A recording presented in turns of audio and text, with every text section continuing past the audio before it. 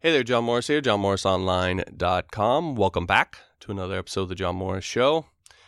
So I know this topic probably is going to seem a little bit maybe strange or off topic, but at the same time, I also know it's something that a lot of people out there are dealing with and struggling with.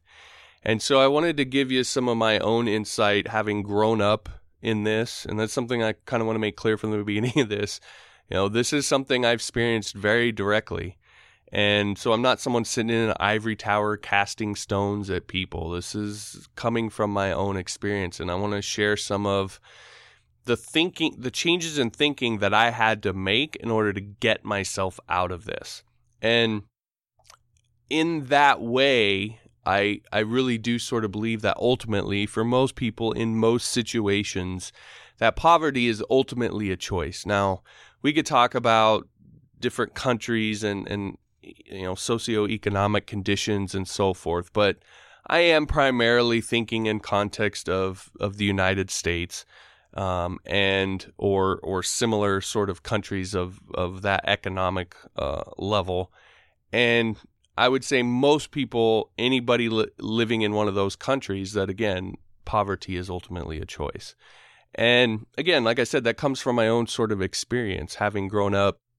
Those of you who've listened to the podcast for any amount of time probably have heard this story before, but my dad was my little brother, my dad were in a pretty bad car wreck when I was 8, so 1989, almost 30 years ago. And my dad severed part of his spinal cord.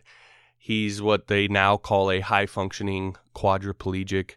So he's sort of paralyzed everywhere from the neck down, but yeah, it's high functioning and he can actually still move for a time. He could walk, but of course he was limited after that to what he could do. He had ran a plumbing business before that.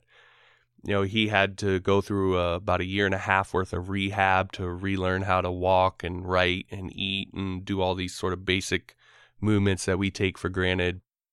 And in that time, lost his business, had a bunch of medical debt afterwards, had a bunch of debt from the business afterwards, and really put, our family in a bad spot. And I basically grew up, in a household that was very, very, very poor.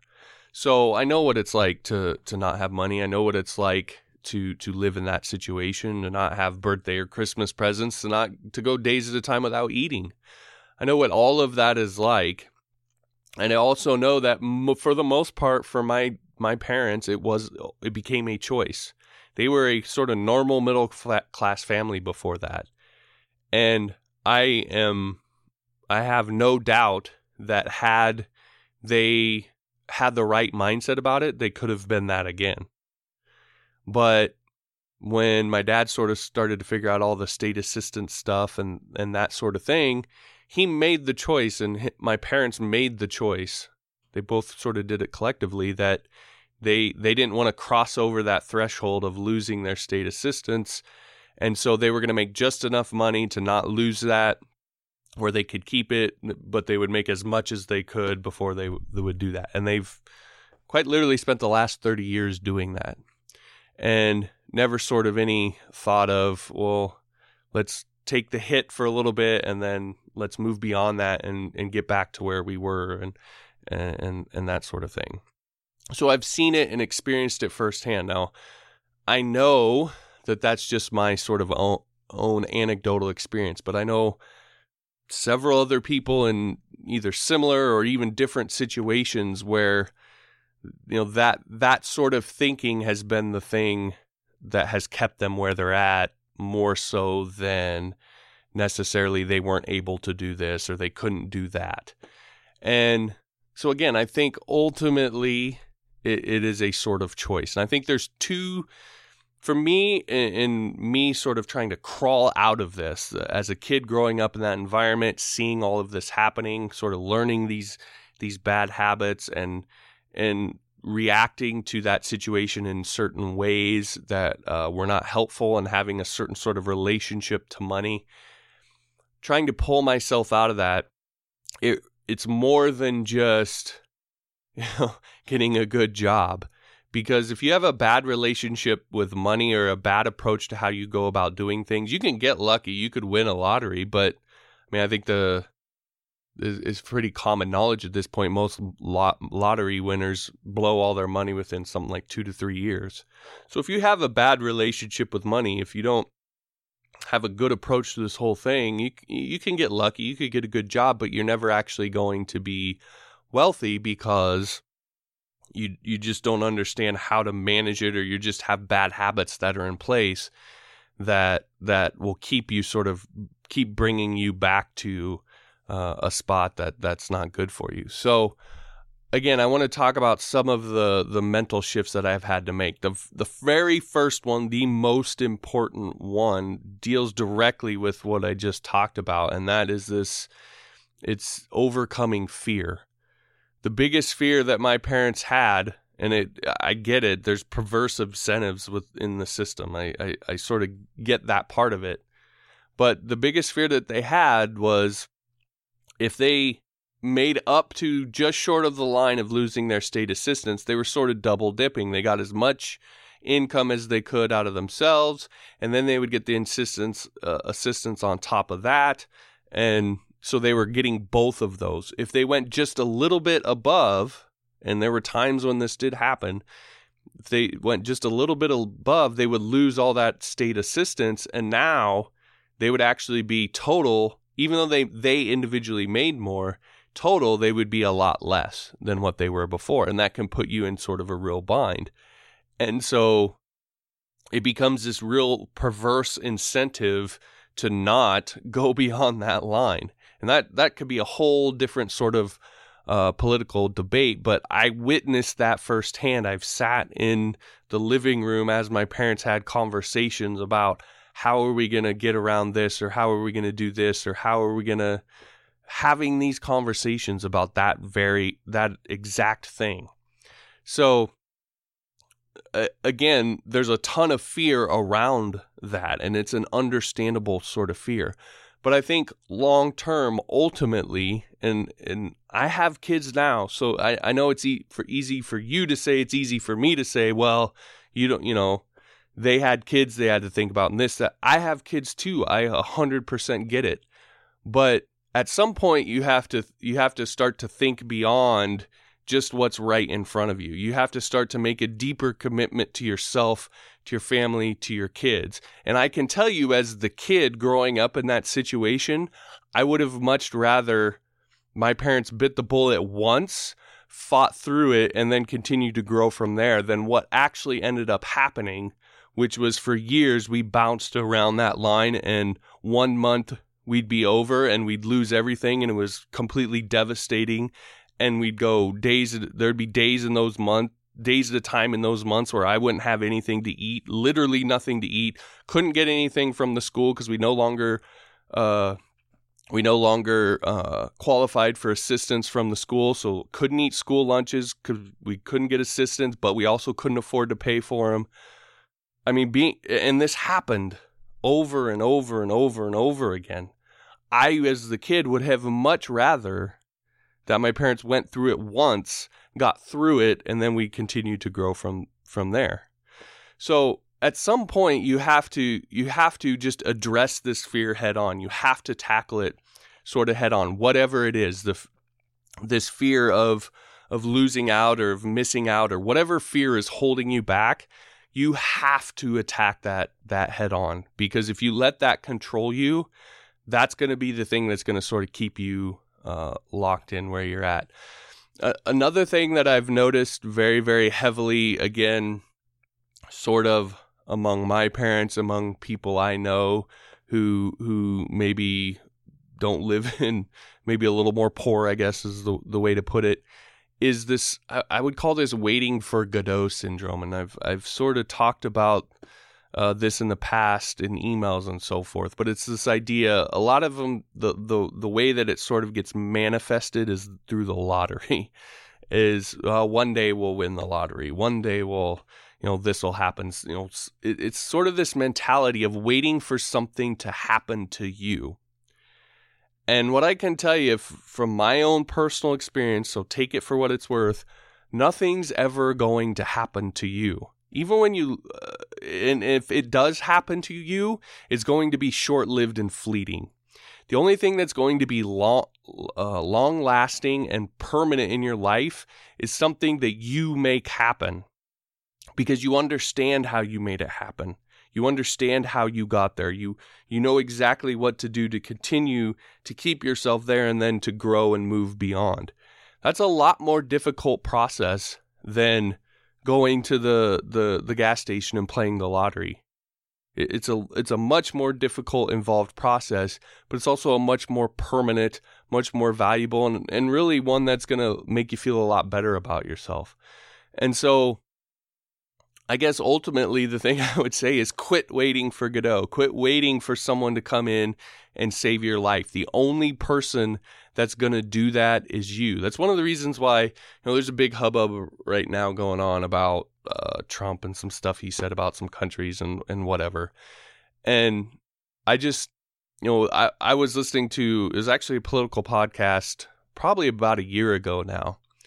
And the guy was telling this story that really sort of stuck with me and has been my kind of approach to politics ever since then. But basically the story was they were in Iraq, and they were sitting in the lunchroom, and they were watching the TV, and they were all sort of complaining about politics or whatever. And there was this other guy in the room who they had been attached to them, and he was like this super sort of special forces ranger, really gung-ho, really elite sort of soldier, and he really didn't talk to him much, and they were trying to sort of integrate him into the unit a little bit. And so they asked him what he thought about it, and he kind of grumbled and was like, "You don't want to know what I think," or whatever. And they're like, no, come on, tell us what you think. He's like, "You know what I want to, you want to know what I think?" And he sort of went off on this rant about none of that stuff matters. Because at the end of the day, whatever they do, whatever they decide, whatever they say doesn't affect me, because I'm going to do what I want to do regardless of what they do.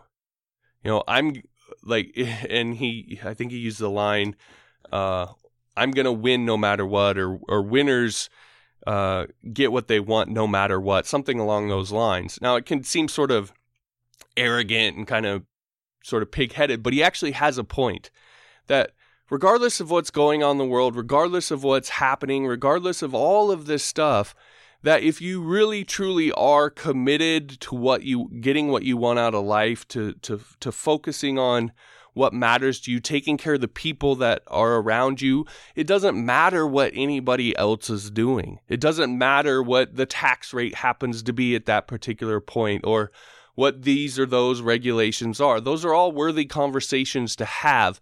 But if you are letting that stuff stop you from getting what you want out of life, you're never going to get what you want out of life. That's the easiest excuse to make in the world. And so, again, I want to try and give you this sort of mindset and motivation that whatever it is that you want, you have to go out and take it. Nobody's going to give it to you. Nobody's coming to save you. And there's at the end of the day, all of the excuses, no matter how good sounding or rational they might seem, they mean nothing, because you either will get the results you want or you won't. And that's ultimately all that matters. And so ultimately, this is what I mean by poverty is a choice. We choose to stay where we're at or not. And I want you to choose to not stay where you're at if you're in a position that you don't want to be in right now. You have the power. You have the capability. You are smart enough. If you're semi-intelligent and like halfway willing to work hard, you can get pretty damn far.